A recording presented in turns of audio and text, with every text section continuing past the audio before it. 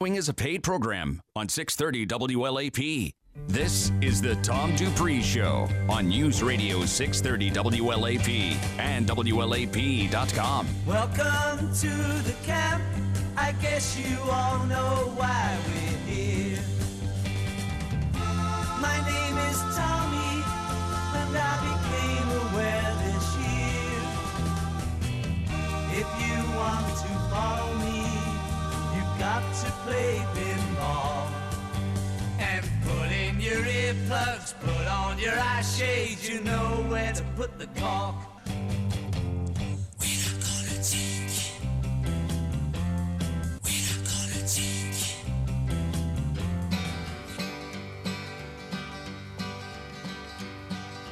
They're gonna put me in the movies. They're gonna make a big star out of me. We'll make a film about a man that's sad and lonely,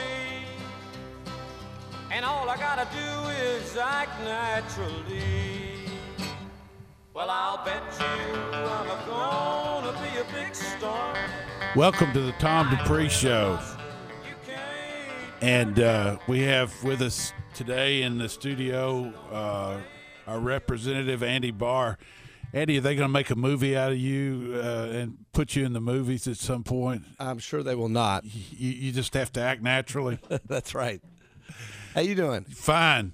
So we've only got half an hour with you today, so we might as well jump into what's been going on, and you go ahead and tell us what your experience has been here lately. I think it's important that the listeners get a taste of what's going on in Congress, and I always appreciate it when you're willing to do the show and come in and spend your time that's so important on the weekends to basically educate our listeners on what's happening. And well, thanks. It's just important it's an important service, and thank you so much for doing it. Oh, thanks a lot, Tom. And sorry, I only have a half an hour. I'm about ready to go out to Keeneland to do a charity 5K race for the Shepherd's House, which is a terrific organization. Right. Your listeners don't know they're an addiction recovery group, and we need that now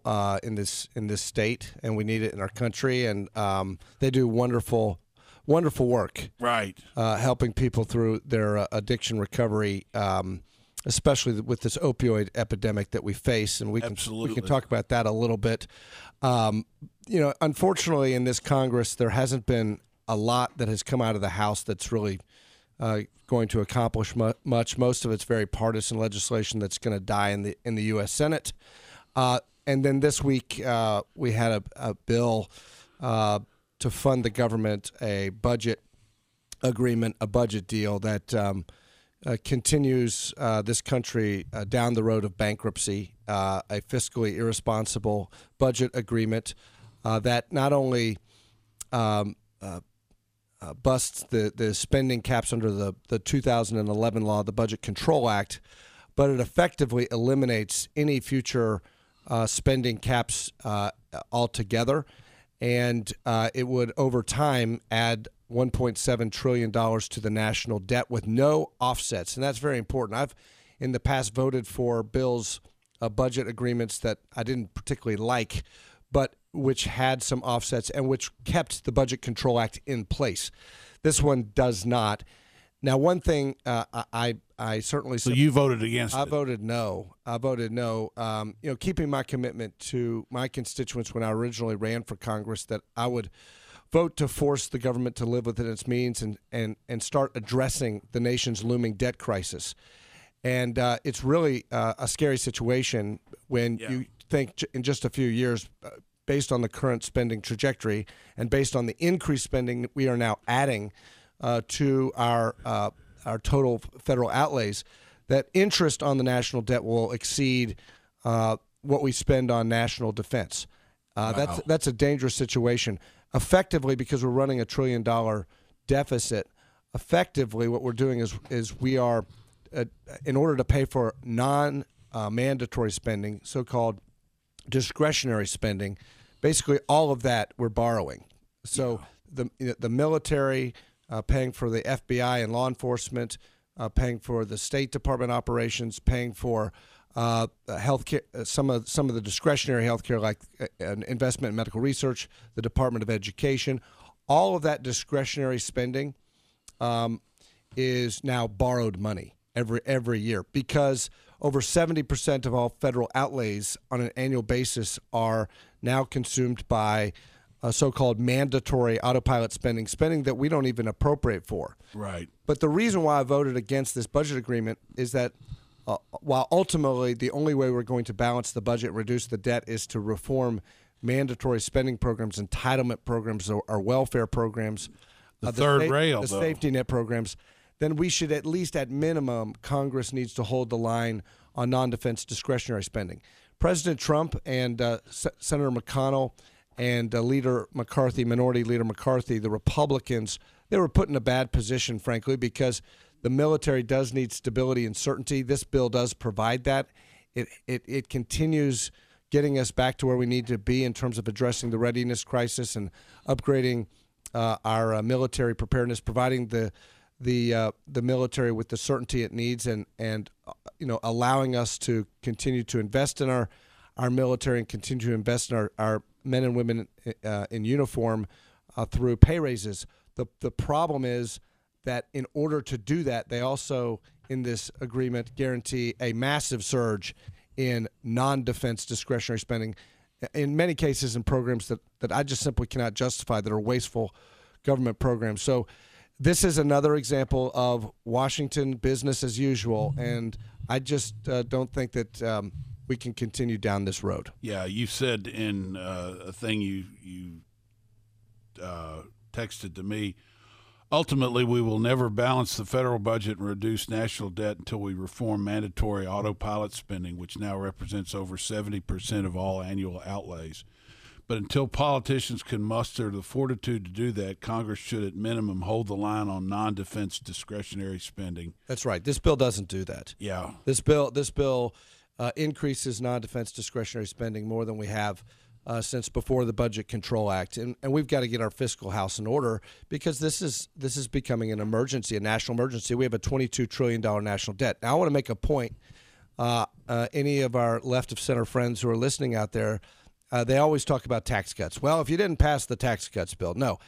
If we didn't pass the tax cuts bill, we'd be in a much worse situation. Yeah. The reality is we are taking in an historic level of revenue right now.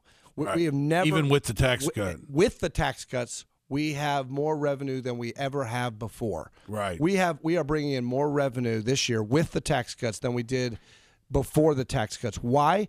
Because unemployment is at a 50-year low. That means there are more taxpayers. That means more people have jobs. And we're bringing in more revenue not because people are paying a higher rate of tax, but because there are more taxpayers and therefore higher levels of revenue. Economic growth is a part of this. We need economic growth coupled with spending discipline. And then we have to have as I said in that statement, we have to have the fortitude to look the American people in the eye, especially younger generations of Americans, and say, look, if we don't reform Social Security and Medicare now, you won't have it. You're paying taxes on it. You're paying taxes on your payroll taxes as a worker right now. But if we do not reform Social Security and Medicare now for future generations, we can hold harmless current seniors, current retirees. But for future generations, we need to reform those programs so that, number one, the government doesn't break its promise to those future retirees, those current workers, and secondly, so we can save our country from bankruptcy. Right.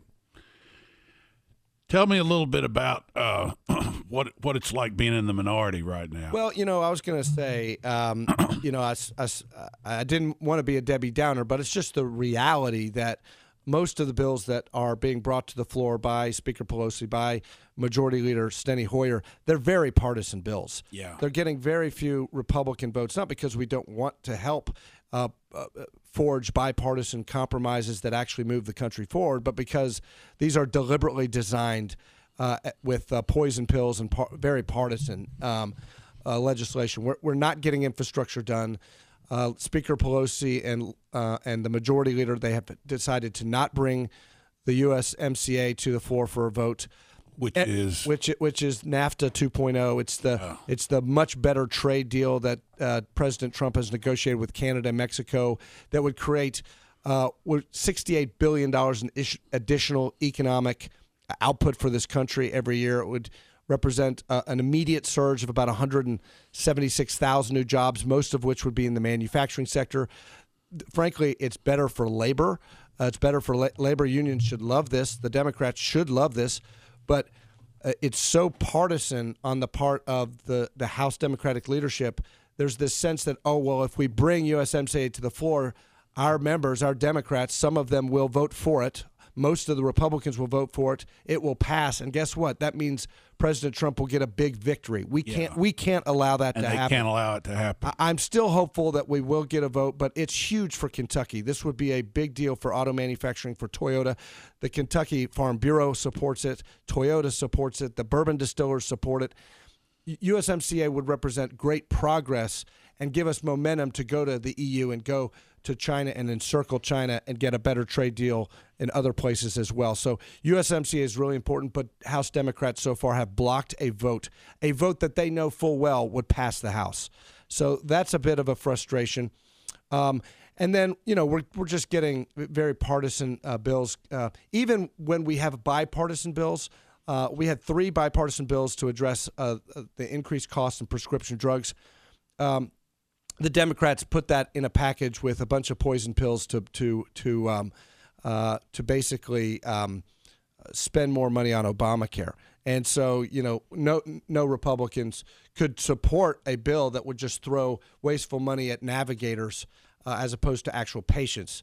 So that's kind of what we're dealing with. But to your point, what is it like being in the minority? I've been actually encouraged and pleasantly surprised that I have found purpose in the minority, and I have found not just in terms of voting no, because I want to make sure that we're on record as opposing bad legislation that would increase the national debt or which would throw more money at failed policies or which would violate our constitutional rights. Where I really find purpose is in the work in the minority with oversight over the executive branch. And obviously we have Trump administration regulators and administrators in place there where we can work through oversight to get the executive branch to make the right decisions on various regulatory reform initiatives. That's been a productive part of being in the minority. The other productive part of being in the minority is to focus on Kentucky. Right. And we've been able to deliver grants back home, grants that are within the budget constraints that exist now, yes, that are already appropriated funds, and it's a matter of going out and fighting for our area. These funds are going to be spent somewhere. I want to make sure that they are spent on worthwhile projects, not pork, but worthwhile projects right, that will spur economic development. For example, in the workforce development area, where we can get more of our people skills, where we can get more of our people in the workforce. The economy, Tom, is doing so well right now. Obviously, there's headwinds. We might see a rate cut from the Fed because of external pressures from slowdown in global growth, because of trade negotiations and uncertainty there, because of the lack of a USMCA and the inability of House Democrats to bring that to a vote. But I don't really, frankly, believe we need a rate cut. The economy is doing really, really well right now. Right. The stock market's at an all-time high, and you have unemployment at a 50-year low. Wages are up. Real wages, inflation-adjusted wages are up 3% over year. Last year, we followed a 3% plus growth rate last year with the first quarter 3% growth rate. Even if we slow down a little bit, I do scratch my head a little bit about why we're, talking about a rate cut. Yeah, using those arrows, taking those arrows out of the quiver right now when we might need them later down the road. Right. But at the end of the day, what all of that means, the strong economy means that the labor market is so healthy. There are 1.6 million job openings in this country, more than unemployed people in this country. Good heavens. And so there's the real asterisk to this good economy is that there is a deficient labor supply in this country. Part of that has to do with the opioid epidemic. Right. And even the chairman of the Federal Reserve talks about how we had 72,000 Americans die of an overdose last year. That's taking a whole generation of workers out of the labor pool. Right. The other thing is, of course, the skills gap. We're pushing more apprenticeship programs, and we need to reform the welfare system, not just to save the country from the debt crisis, but also because we want people who are able-bodied and work capable to achieve their God-given potential. We think that work is a blessing, not a punishment, and we need to get more of these people into the labor market because employers are desperate. They need them. Tax cuts and deregulation have allowed them to create jobs. They just don't have people to fill them. And we need to stop paying able-bodied, work-capable adults to not work. Yeah, I agree. And so that has multiple virtuous ramifications, one of which is that it will help us fill these jobs and address the labor supply challenges that we have in this country. So we're putting forward policy recommendations on apprenticeships and welfare reform and opioid addiction recovery initiatives that address that issue. And I think we can get some bipartisan support on that. And then we're focusing on those signature industries of Kentucky in the minority, and we're getting results, whether it's industrial hemp and holding federal financial regulators accountable so that we can bank legal industrial hemp businesses right here in central Kentucky, whether it is working on the horse industry, again, trying to achieve uniformity in medication rules, and also addressing a problem with the Department of Justice and a memo that was issued that is impeding the advanced deposit wagering platforms that rely on access to U.S. financial institutions to process wagers across the interstate commerce, which is legal under federal law and has been since 1978. We're addressing some other issues with some labor issues with the horse industry right now. And then, of course, the bourbon distillers, they need an extension of the tax cuts. They benefited significantly. Our signature bourbon industry benefited significantly from the Tax Cuts and Jobs Act that every Democrat opposed. This bill needs to be extended. The provisions in the bill that cut the federal excise tax and included my legislation, the Aged Distilled Spirits Competitiveness Act. That's a big deal for the bourbon industry. And we continue to weigh in with the administration about the negative impact of retaliatory tariffs from Europe on our bourbon exports. Right. If we get USMCA done, this good deal that the president has negotiated, that gives us greater leverage with Europe. And I've talked to Ambassador Lighthizer, our U.S. trade representative. He knows when I come talking to him, it's about Kentucky. It's about Kentucky bourbon. Yeah. It's about Toyota, and it's about Kentucky agriculture. That's great, Andy. That's fantastic. What's just very quickly, we've only got a little bit of time, and I know you need to go on the Financial Services Committee. What are you guys looking at right there? Well, so, this has been a different experience being in the minority. Chairwoman Maxine Waters is now leading our committee, so she's setting the agenda. Most of her preoccupation is with investigating the president, to be honest with you. They've subpoenaed something like 12 financial institutions on a fishing expedition for financial records of the president and his family and the Trump Organization. Trying to find some kind of connection to Russia. I mean, it's really, we had this Mueller, we had this dud in the. He didn't even know what Fusion GPS was. Well, it's just disappointing. Are we really going to investigate Russian collusion? Are we really going to actually investigate that? If we did, we should actually look to where the collusion actually was. Right. And where the collusion was with Fusion GPS, the Clinton campaign, the DNC paying for this fake dossier that was used to commit a fraud on the FISA court. But putting aside all of that, what we're still trying to do some productive things in the Financial Services Committee. Of course, the Democrats set the agenda. So, for example, they bring in the CEOs of BB&T and SunTrust, two regional banks, Main Street banks for the most part. They're large Main Street banks that are merging, not because they want to become mega banks, as the Democrats say in their narrative, but because of Dodd-Frank and the avalanche of regulations. These two Main Street institutions need to combine in order to deal with the costs of financial regulation. And if the Democrats were really concerned about mergers and consolidation in banking, then they should peel back more of this regulatory onslaught, which is forcing banks to combine. We've had huge consolidation since Dodd-Frank, since overregulation of the financial services sector. So what Dodd-Frank and all of those regulations actually did was force banks to get bigger. Yeah. So there's more too big to fail banks now. Really what this is about, when we do our oversight, we look at this bank merger, this bank is not going to become what's called a GSIB, or a global systemic important bank. It's still not going to be that big. But what it is mainly is a technology play that's going to allow the customers of BB&T in Kentucky to enjoy greater financial technology. Yeah. And when we build out broadband in rural America, we can have more efficient access to financial services through financial technology, so-called fintech. Yeah. That's really what's going on here. We were pointing that out, and the new institution is going to be called Truist, is the name of the newly formed bank. They're complying with all of the regulatory requirements, and in fact, one argument can be made, and we teased this out in the hearing, is that by making this institution more resilient, it actually will provide greater competition to the big Wall Street banks. That's great. Andy, I just want to thank you for the work you're doing. Oh, well, thanks. I appreciate you so much. Well, thanks a lot. We're gonna keep our oversight over the Fed and Treasury, and we're doing other things in national security as well. We just passed out of the House the National Defense Authorization Act, which I voted against because it didn't do enough to help our military, and there was a lot of problems with it.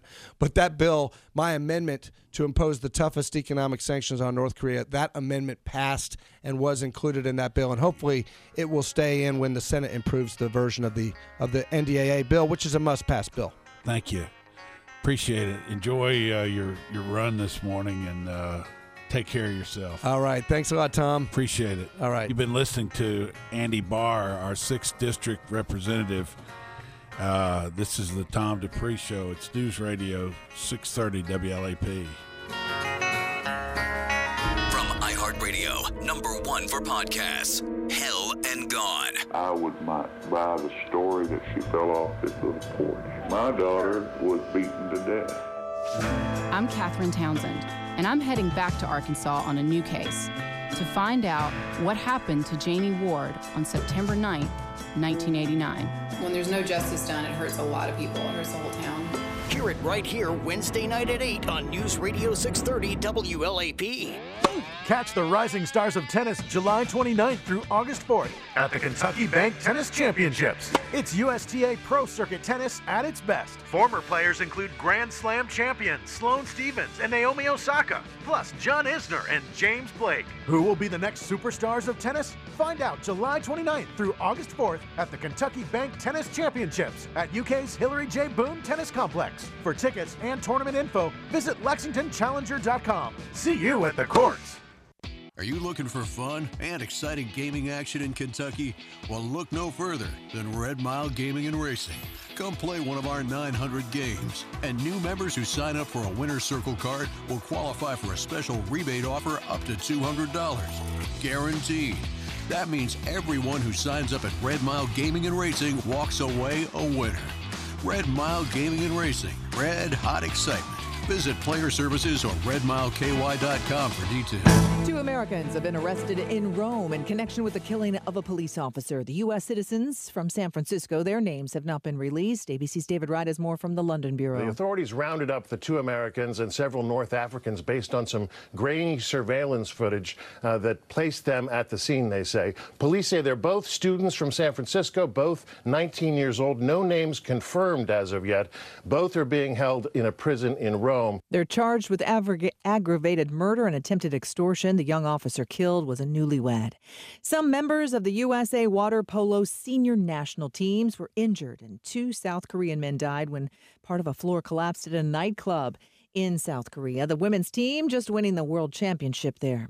And the Supreme Court lifted a lower court injunction Friday night, clearing the path for the president to use military funds to build part of a southern border wall. That case, though, still has to be heard in full in the lower court. Michelle Franzen, ABC News.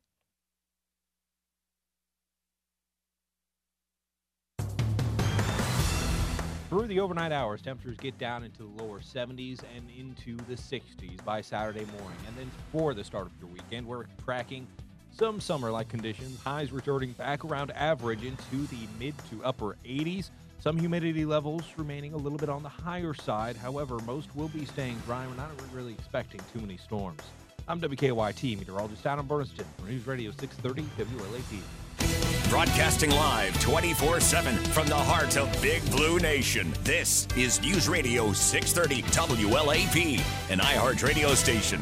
Paying too much for car insurance? At Root Insurance, we could cut your rate in half. Most car insurance companies base your rate on things like age, gender, and credit score. Root bases your rate primarily on how you drive, not who you are. Here's how it works. The Root app uses mobile technology to measure your driving behavior.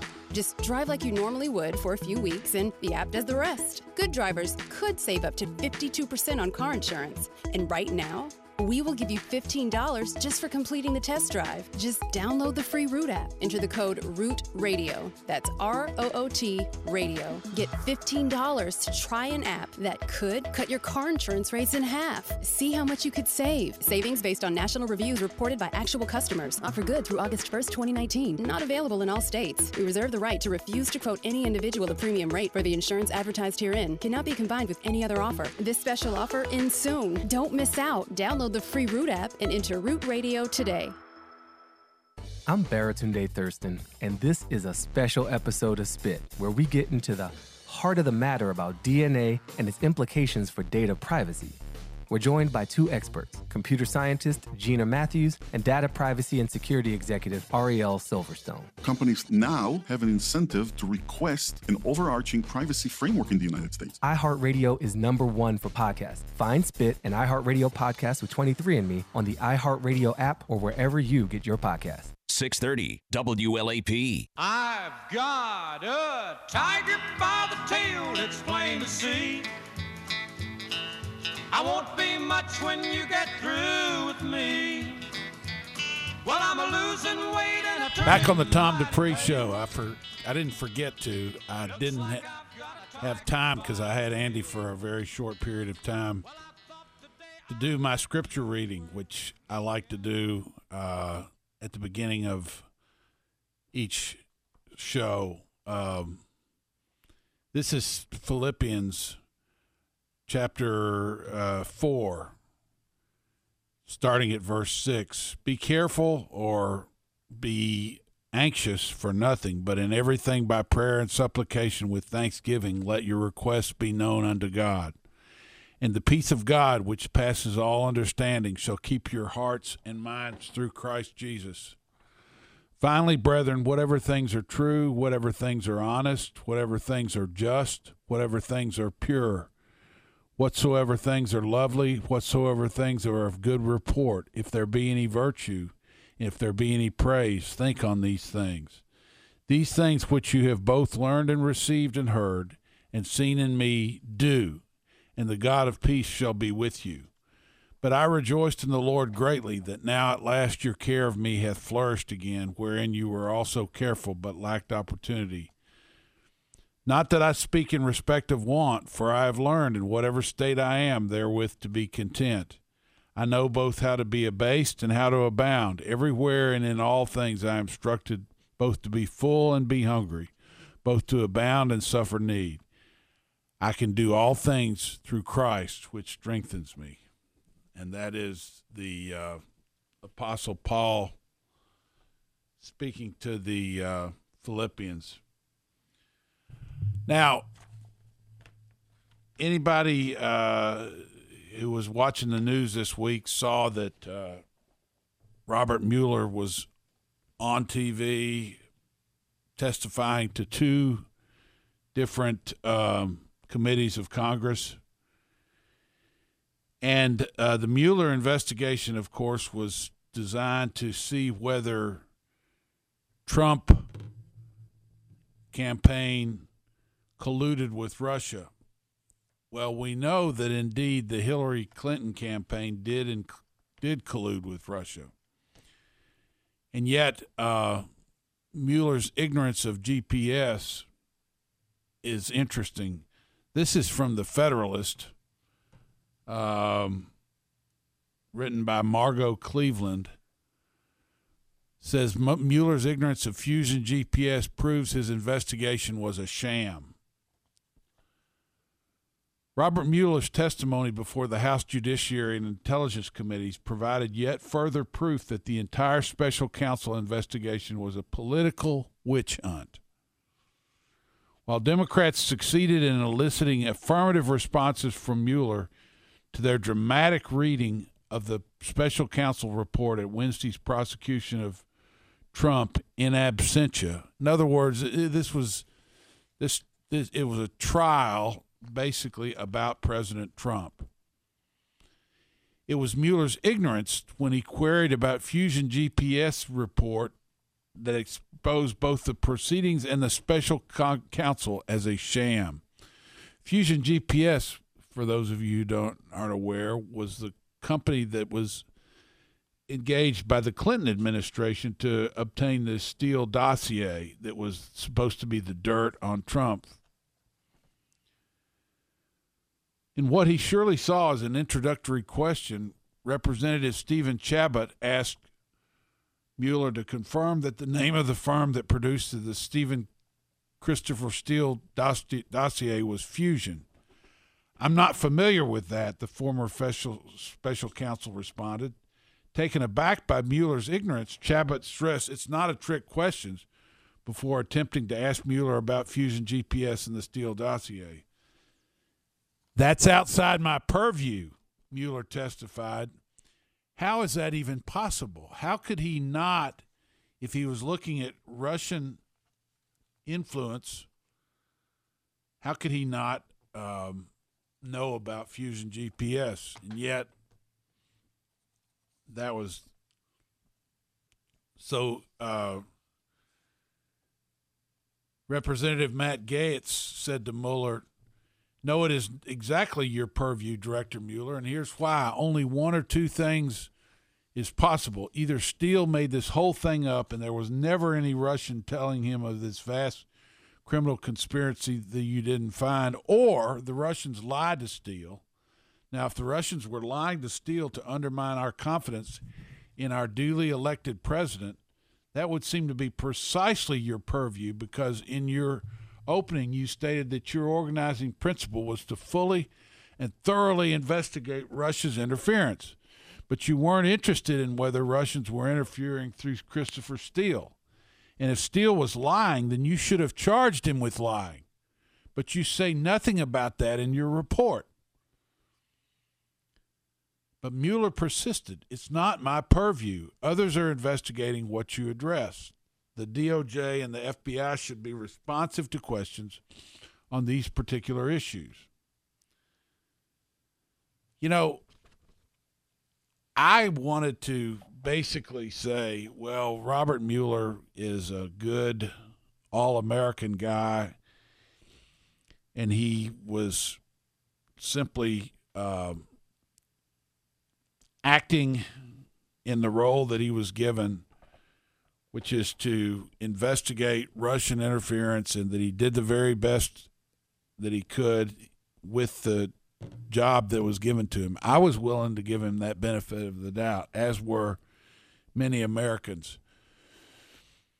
But it seems to be becoming clearer and clearer that all he wanted to do was investigate Trump and find things that might bring down President Trump and find collusion on the Trump side and ignore it on the Hillary Clinton side of the campaign trail. And it just seems like that's not what happened. What happened was, that is exactly what happened, was he ignored anything that the Clinton campaign might have done. And I had thought that President Trump was using pretty strong language when he called the thing a witch hunt. But now I believe that's what it was. Jay Sekulow says that Mueller's testimony shows he conducted a witch hunt. Time to declare case closed. Former special Counsel Robert Mueller's testimony Wednesday before two House committees confirmed what we already knew. His 2-year investigation of Russia's meddling in our 2016 presidential election was fatally tainted by deep political bias and was in fact designed to harass and derail President Trump. Mueller's testimony exposed troubling deficiencies of his investigation. It is now clearer than ever that his probe was conducted by a small group of partisan prosecutors who, as hard as they tried, were unable to establish either obstruction, conspiracy, or collusion between the Trump campaign and Russia. It's also clear that the special counsel conducted his lengthy and costly investigation unimpeded by President Trump. They say that there were statements that Trump made calling it a witch hunt that was an attempt at obstruction of justice, but he was able to get all the information he needed without an obstruction from the White House. Wednesday morning's hearing before the House Judiciary Committee was at times difficult to watch. Mueller had no idea what was in his own report. It's no wonder that he demanded to have his deputy at his side just so someone could point out the pages in the report, since he was obviously unfamiliar with its content. How is this the case? I don't understand that. Trump summed it up best when he told reporters that Mueller did a horrible job both today and with respect to the investigation. But in all fairness, he had nothing to work with. Mueller's testimony was rife with inaccuracies. When questioned by Representative Doug Collins of Georgia, Mueller said that collusion and conspiracy are not synonymous, and yet page 180 of his own report said that the collusion is largely synonymous with conspiracy. So it just appears to me that this was a setup for Trump, and that these guys did not do a very good job. When asked if he was contradicting his report, Mueller's answer was, "Not when I read it." And twice, Mueller distanced himself from attempts by Democratic House members to walk him through their version of the elements of an obstruction charge. As he told Representative Ted Lieu of California, "The only thing I want to add is going through elements with you does not mean I subscribe to what you're trying to prove through these elements." At one point, Mueller acted like he was unfamiliar with the firm Fusion GPS, which played a major role in the Russian investigation. Fusion GPS is the group that Hillary Clinton's campaign and the Democratic National Committee paid to produce the fake, salacious, and unverified Steele dossier. Even though former British spy Christopher Steele was identified in Mueller's reports multiple times, it just simply doesn't make sense. The next question for Mueller should have been, why was this report even written in the first place, especially if you'd already concluded that no charges could be brought against the president? Representative John Ratcliffe of Texas asked a pointed question that noted President Trump has not been treated fairly in the investigation.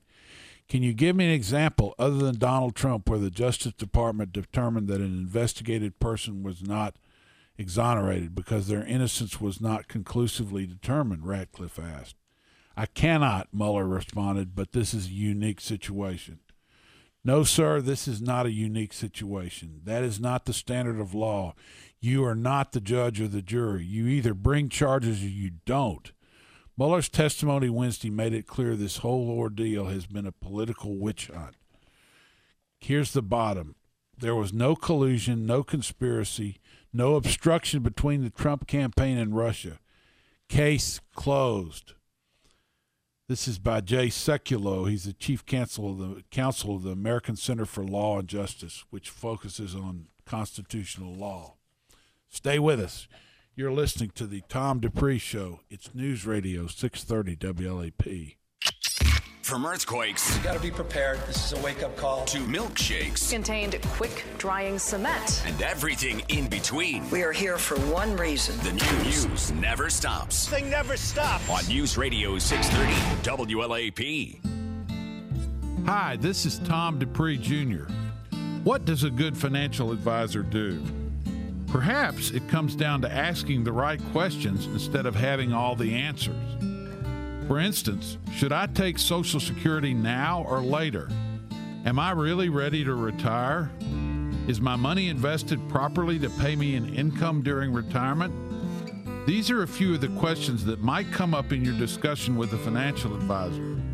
Good questions are what a financial advisor may be able to help you with.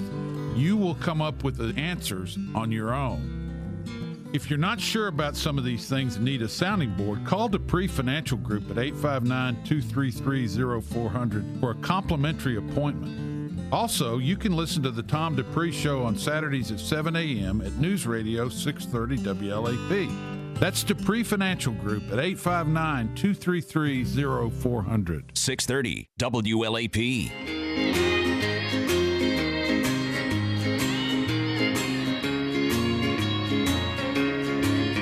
She's in some honky tonk tonight, I know. She's dancing. Back on the Tom Dupree Show. Let's talk a little bit about what Andy Barr discussed earlier in the first half hour on the show. He was talking about one of the things he talked about was legislation that affects Kentucky, and some of those are tax breaks for the distilling industry, ways to get the hemp industry on its feet. Those are good, noteworthy things that should be taken into consideration. And he talked about the spending bill that he voted against. I believe that we are spending our way into bankruptcy. The country, as long as the Federal Reserve can print dollars, we stay in business. But when the world and the markets begin to refuse to take those dollars, to take those government bonds that we issue, that's when we could run into real trouble. And that's when you debase your currency to the point that nobody wants to accept it anymore. So I want to give kudos to Andy for standing up and fighting against what he sees as being a debasement of the currency and overspending that should not occur, but is occurring at a rapid rate. And it's folks, it's getting bad in terms of the amount of debt that we have, $22 trillion, and the amount of deficit that we continue to run. It's a bad deal. I want to get in this last article here before Philip comes in. How Democrats are shorting the white voters for 2020. As you know, there's a presidential campaign going on. And whenever there's a presidential campaign, there's jockeying for position, especially of on the Democratic side, where you've got a ton of people running for president. The exaggeration of this is by Peter Van Buren in the American Conservative. The exaggeration of white privilege has been a cornerstone of progressivism. It is also one of the ways Democrats risk losing the 2020 presidential race, as it leads inexorably to the devaluation of voters needed to clinch the Electoral College. The problem with a race-based, victim-washed vision of 2019 America is that being white is not enough and never has been. I was a diplomat for 24 years, about as privileged a job on paper as you can get. But being inside the State Department, being white was only a start. The real criteria was pale, male, and Yale. Being white was great, but only if you were also a man. Women were stuck in less desirable jobs. No surprise then that the State Department has been sued over the years by its women and black diplomats. But white and male only got you to the door. The good jobs required the background, preferably via an Ivy League school. A sort of proud graduate of the Ohio State University, my privilege only went so far. I couldn't fake it. But anyway, he goes on to talk about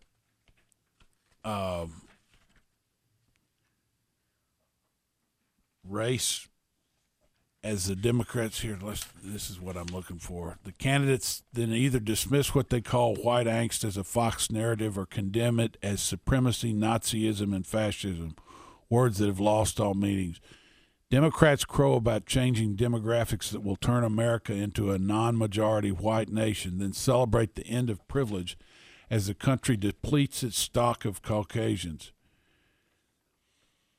They fail to see that the salient statistic of America is not that the 61% who are white is falling, but that a tiny group, the top 0.1% of households, now hold the same amount of wealth as the bottom 90%. Every white voter in every swing state feels the pull of that. They're afraid of losing their place, not to black people, but to the economy. And every one of those voters knows that the solutions Democrats propose will not help them. They are also unlikely to fix racism, but that's another matter. Mayor Pete Buttigieg's Douglas plan provides billions for black businesses and colleges and aims to reduce the prison population by half. Biden wants to provide former felons with housing. Kamala Harris has a $100 billion plan for black ownership. Everyone on MSNBC favors reparations. Nothing excuses at the times dangerous behavior of Donald Trump and some of his supporters, yet declaring all supporters of Trump to be racist is far too crude an understanding. The bottom line is that the Democrats are pandering to black and minority voters and are essentially creating a color barrier and saying that if you're white, you're either a racist or you're a white supremacist, and that's the category that they're going to put you into. This kind of thing backfired on them in the 2016 election, but they just can't help themselves. They have to do it again. And so in 2020, you're likely to see this kind of thing going on again. And it's taken a major party, the Democrats, and basically sidelining them and making them into a party that isn't relevant to a large part of the population nowadays. Goes back to this article to say it's time to admit that racism is not the core problem, the one Pete Buttigieg claims. It threatens to unravel the American project. They were in Youngstown, Ohio, talking to the people of Youngstown, and they were talking about opioids, but they were saying that it was mainly connected to black people. It was more of a black problem, and that black people should be helped more. But the problem is not black and white, it's up and down. That people in Youngstown, Ohio, when they saw the steel industry being taken away from them, they knew that race didn't matter as much as economics. It was more about what happened to them and their jobs. Racism is not the core problem.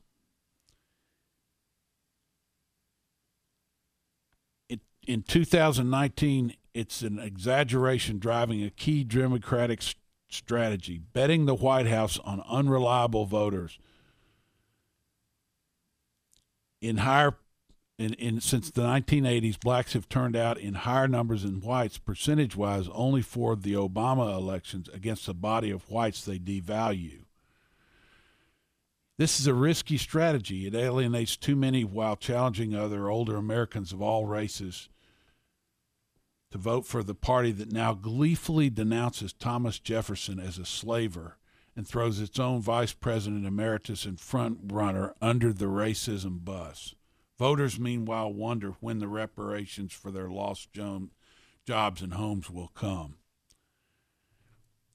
This strategy is not going to work, I believe. That's going to make, I believe, Trump win another election unless the Democrats begin to start embrace white voters also. You can't divide people along racial lines. Keep doing this. Stay with us. Philip Sexton's in the house. He's here with us right now as we speak. And we're going to talk about markets and things having to do with the economy. Stay with us. News Radio 630 WLAP.